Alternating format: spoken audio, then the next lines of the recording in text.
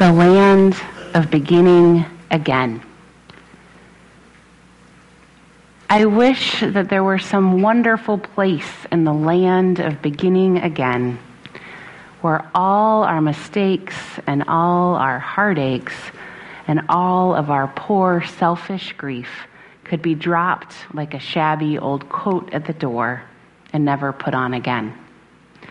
I wish we could come on it all unawares, like the hunter who finds a lost trail. And I wish that the one whom our blindness has done the greatest injustice of all could be there at the gates like an old friend that waits for the comrade he's gladdest to hail. We would find all the things we intended to do, but forgot and remembered too late. Little praises unspoken, little promises broken, and all the 1,001 little duties neglected that might have perfected the day for one less fortunate. It wouldn't be possible not to be kind in the land of beginning again. And the ones we misjudged and the ones whom we grudged their moments of victory here would find in the grasp of our loving hand clasp more than penitent lips can explain. So I wish there were some wonderful place called the land of beginning again, where all our mistakes and all our heartaches and all of our poor selfish grief could be dropped like a shabby old coat at the door and never put on again.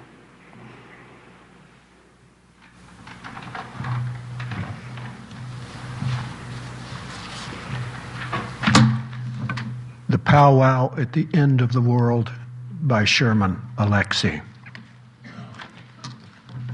I am told by many of you that I must forgive, and so I shall.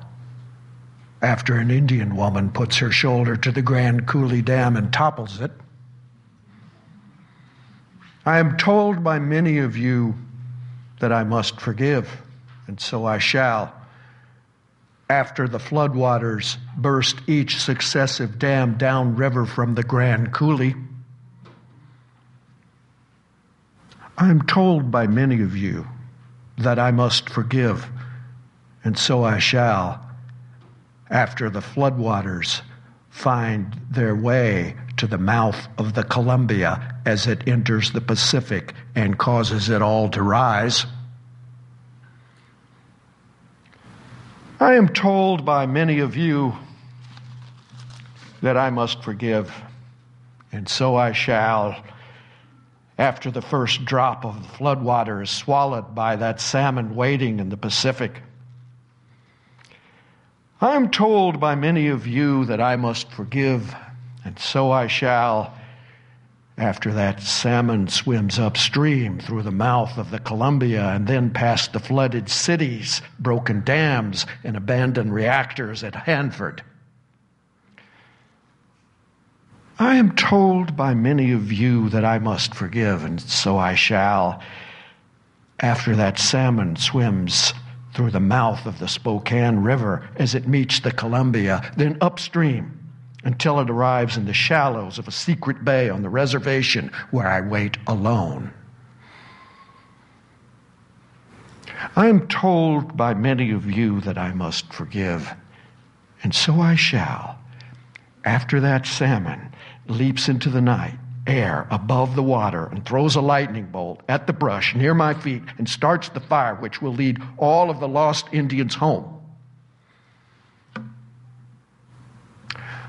I am told by many of you that I must forgive, and so I shall, after we Indians have gathered around the fire with that salmon who has 3 stories it must tell before sunrise. 1 story will teach us how to pray. Another story will make us laugh for hours. And the 3rd story will give us reason to dance. I am told by many of you that I must forgive, and so I shall. When I am dancing with my tribe during the powwow at the end of the world.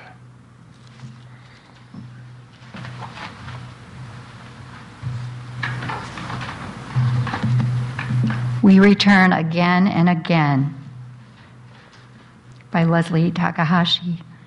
We return again and again to this season of forgiveness, and each time we come bearing gifts, a grudge to relinquish, a hatred to extinguish, a hope that has bloated and distorted, a glancing word that has wounded. Each time we walk the road towards forgiveness, we mutter that we have been here before. When will we remember that forgiveness is not so much an act as an attitude, not so much a duty as a love we give ourselves, as a part of the ever unfolding new beginning?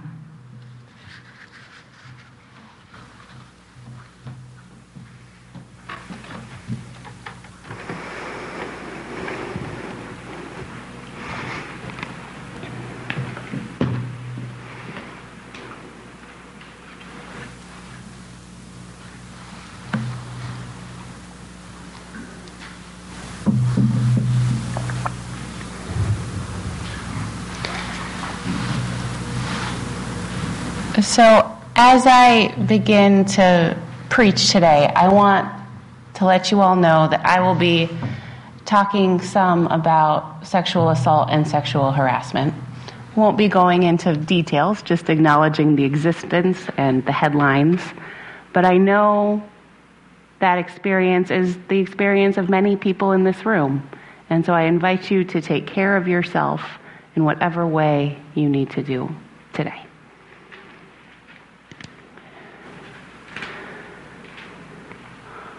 Once upon a time, a stranger arrives in a town.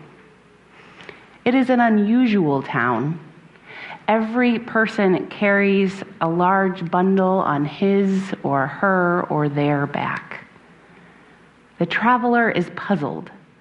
He watches the people for a while, and he notices that they always wear these bundles, no matter what they are doing, and every person has one. He decides to ask about this strange habit. He stops a young man and says, "My good man, I am a stranger to your land and am fascinated by these large bundles you all carry about, but never seem to put down. What is their purpose?" "These are our grudges," says the young man, matter-of-factly. "Why, those are a lot of grudges for a young man to have," the traveler says. "Oh, they are not all mine. Most are family heirlooms. See that man over there? I have quite a lot of grudges against his family. His great-great-grandfather called mine a horse thief when they were both running for mayor." The traveler says, "You all look so unhappy. Is there no way to get rid of these burdens?" The young man responds, "We've forgotten how. You see, at first, we were proud of these grudges. Tourists came from miles around. But after a few years, this became a dreary place. Nobody came, and we had forgotten how to stop holding our grudges. If you really want to get rid of these grudges," the traveler says, "I know 5 magic words that will do the trick." "You do?" the young man says. "That would be wonderful." And he runs off to gather all of the people of the village together. And it takes them a while because of the heavy burdens they're all carrying, but they finally all come together. The traveler addresses the crowd. He says, "My friends, these are simple words, yet some people find them hard to say. The trick is you must say them to each other and truly mean them. The first two words are, I'm sorry. The other three are, I forgive you. Can you say that? Now say these words to each other. There is a long pause. People aren't quite sure if they can mean these words. And then there's a quiet murmur as people start saying these magic words to one another, meaning them. And as the spoken apologies and offers of forgiveness grow louder and louder, the bundles of grudges grow smaller and smaller until they finally disappear. Freed of these heavy burdens, people are able to straighten their backs and look one another in the eye again for the first time in a long time. The traveler overhears people saying things like, look how those trees have grown. And Jim, it is so good to see your face again. So goes the story, What If No One Forgave, by Barbara Marshman. It's one of my favorites. But we know that things aren't always as simple as the story would have us believe. We know that an apology, no matter how sincerely felt, is not always enough to make things right. When real harm has been done, it takes action over time before repentance is earned, if it ever is. And we also know that grudges can burden us, limit us, and harm us. Had the village in the story been a predominantly Jewish village, an observant predominantly Jewish village, the grudges never would have gotten this far, this big, this backbreaking. In the Jewish tradition, which is what we are exploring this month here at the church, there's a time set aside every fall to let go of grudges, offer and receive forgiveness, and make things right. The Jewish New Year is marked in the fall, sometime in September or October on a date that follows the lunar calendar. Rosh Hashanah is the New Year, and it's followed by 10 days of repentance and then Yom Kippur, the Day of Atonement. These are the holiest days in the Jewish calendar, often called the High Holy Days. They are solemn days, days to review the previous year and make amends. One of the legends associated with this season says that God has two books, the Book of Days and the Book of Life. The Book of Days has a page for each person, and it's written out like a ledger, with the good deeds on one column and the sins in the other. The Book of Life says what will happen to each person in the coming year. Rosh Hashanah, New Year's Day, is a day of judgment. So on this day, God reviews the ledgers one by one, with Satan acting as the prosecuting attorney and an angel arguing for the person's defense. The few people whose good deeds overwhelmingly outweigh their bad deeds are written into the Book of Life right away and will have good things happen to them in the coming year. The people whose bad deeds overwhelmingly outweigh their good deeds are written into a different section of the Book of Life and have misfortune awaiting them in the year ahead. But that leaves most people not written into the Book of Life yet. Most people are somewhere in the middle with a mix of good and bad in their ledger. So God decides to withhold judgment and give humanity a little more time to set things right. If the person repents during the days of repentance that begin the year, God wipes away all the misdeeds and writes their name in the good section of the Book of Life. And on Yom Kippur, the Book of Life is closed, but God still waits about another 15 days before sealing the book for the year, just in case any stragglers want to repent, make things right, and get their names added to the good section of the Book of Life. For observant Jews, Yom Kippur, the Day of Atonement, is a solemn holiday. People marking the day fast for 24 hours, consuming no food or water from sunset to sunset. Much of the day is spent in religious services, with extra prayers added especially for the day. The first religious service, which happens in the evening, includes a prayer asking God to absolve people from the vows they were unable to fulfill. What vows might you need to be released from in this season? In other services, the community as a whole repents for the sins of all. People are encouraged to review their lives individually as well and repent the specific wrongs that he or she or they committed. And as the year gets underway, I think it's valuable to take some time to think about if there are things that we need to make right. We obviously follow a different calendar than the one that the Jewish community uses for religious observance, but I like the idea of a season at the beginning of the year for setting things right. Looking over the past year, examining the good deeds and the bad deeds, and taking the action we need to live with integrity and right relations and according to the values we say we hold. Taking a moral inventory, offering apologies for our shortcomings, and doing what can be done to make things right is an important part of the life of faith, an important part of the religious life, the life of integrity, whatever set of words you want to put there, the life of meaning, the life of joy. We all mess up. We all make mistakes, hurt people, fall short of our aspirations. And when that happens, we are called to make it right.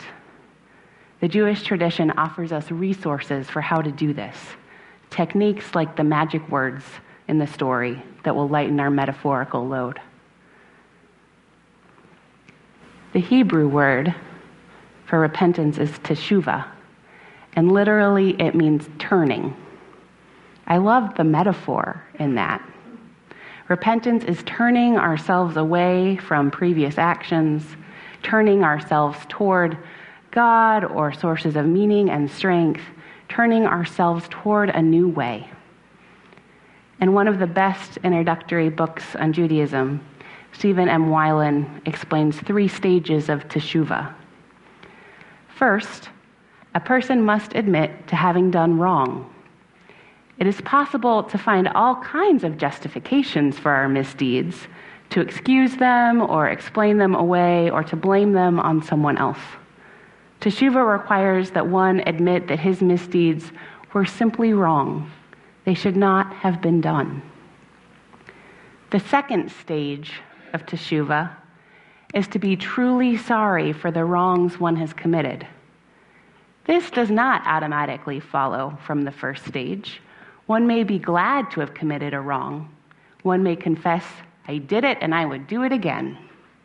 Teshuvah requires that one be filled with regret for having done wrong.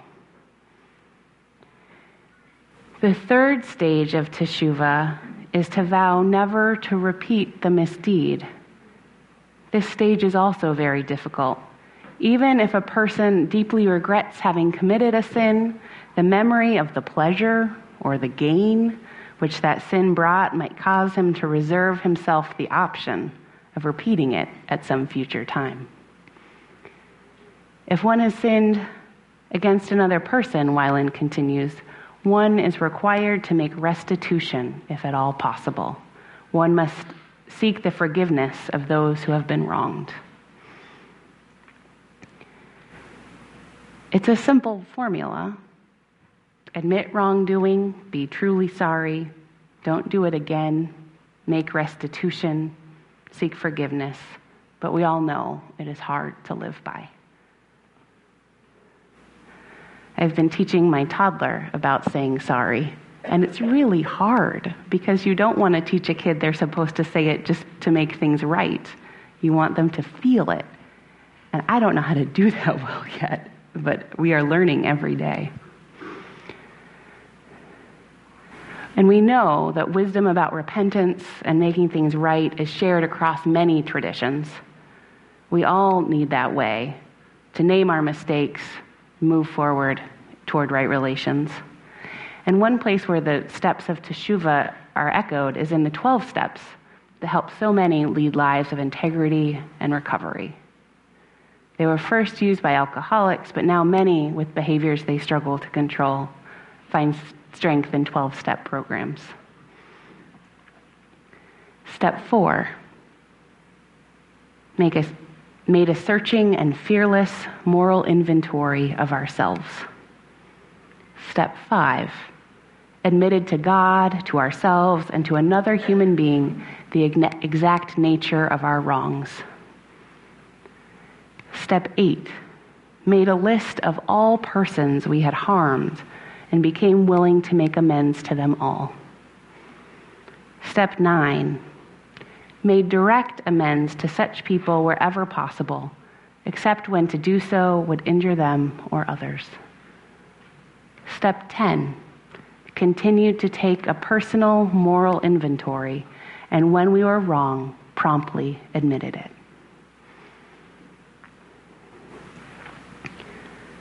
Over the last months, calls for repentance, for teshuvah, for turning to a new way have filled our headlines, our social media feeds, and our hearts. The Me Too movement, which was energized by reporting about Hollywood executive Harvey Weinstein, published in October, has led women and others to tell their stories about sexual harassment and sexual assault. Many in this congregation have told stories. We have remembered hard experiences we lived through, we witnessed, or we supported loved ones through. We have seen powerful men in politics, media, the arts, and so many other areas lose respect and their jobs after their misdeeds became widely known. Many of us have had personal heroes brought low and had to rethink our opinions of people we had previously admired. We have told our stories. We have participated in conversations about what it might look like to hold people accountable for sexual assault and sexual harassment. And we have heard some terrible apologies. Apologies that, likely with the assistance of public relations people and lawyers, are not apologies at all. I'm sorry if you were hurt. I regret my actions and I don't remember those incidents. I believed it was consensual despite the power difference.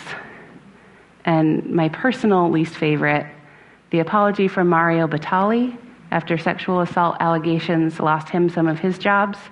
The apology contained a recipe for cinnamon rolls. And there's nothing about that leads one to believe that there's actually repentance in that if you're continuing to promote yourself in your apology. There's a website that a friend sent me this week called The Apology Generator, and it is just sort of cut and pasted versions of all of these, and it's hilarious and terrible. Apologies are surprisingly difficult to do well. But the Jewish tradition offers a simple recipe. I did something wrong. I am truly sorry. I won't do it again. I will work to make it right. I ask for forgiveness. It is my hope that in the months and years ahead, some of the men who lost so much in this season will repent, will return, will make it right. I'm not sure what that looks like. Each of these men will have to find their own way toward integrity and right relations, if that is how they choose to turn. But in my most hopeful imaginings, they give significant time and money over the long term to efforts to support survivors of sexual violence and to stop violence. They engage in quiet, effective advocacy for pay equity or changing workplace cultures where harassment is rampant. They learn about consent and teach others. In short, they are transformed in some way. I hope that some of these men will show us a turning and will show all of us a path of repentance in the moments when we struggle to make things right after hurting someone. Perhaps such efforts will merit some sort of forgiveness over time by the people these men victimized. Perhaps that will never come.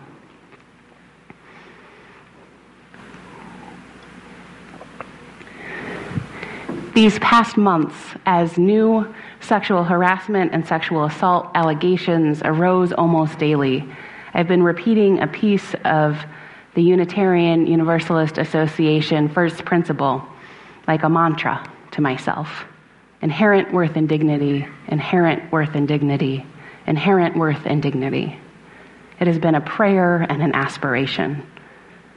For the women, gender non-conforming people, and men who are bravely telling their stories, I repeat, inherent worth and dignity, in the hope that they might know in their bones that their worth and dignity cannot be erased by the violations they have experienced, that they may always feel worthy of love and worthy of the justice that is their due, and now that they are courageously seeking. For those accused of violence and harassment, I repeat, inherent worth and dignity, inherent worth and dignity, to remind myself that they are not monsters, but human, still worthy of love and care, even though they have caused such great pain. My repeated words remind me that our teaching is that everyone is worthy, no matter what, no exceptions. It is inherent. You cannot get rid of it. None of us are disposable. None of us are defined by the worst things we have done. And when I hear details of all of these violations, I struggle to remember this. I do hope that they turn, that they repent, that they make amends, and that they begin again in love. Our first principle is easy when it applies only to the people that we like. But that doesn't mean very much. We are called to affirm the inherent worth and dignity of all people, no matter what, no exceptions. And for me, I fear that this will be part of my spiritual work for my entire life, because I am not there yet. I want to be. But I know when I engage it is a life-giving and love-giving project. I invite you on this journey alongside me.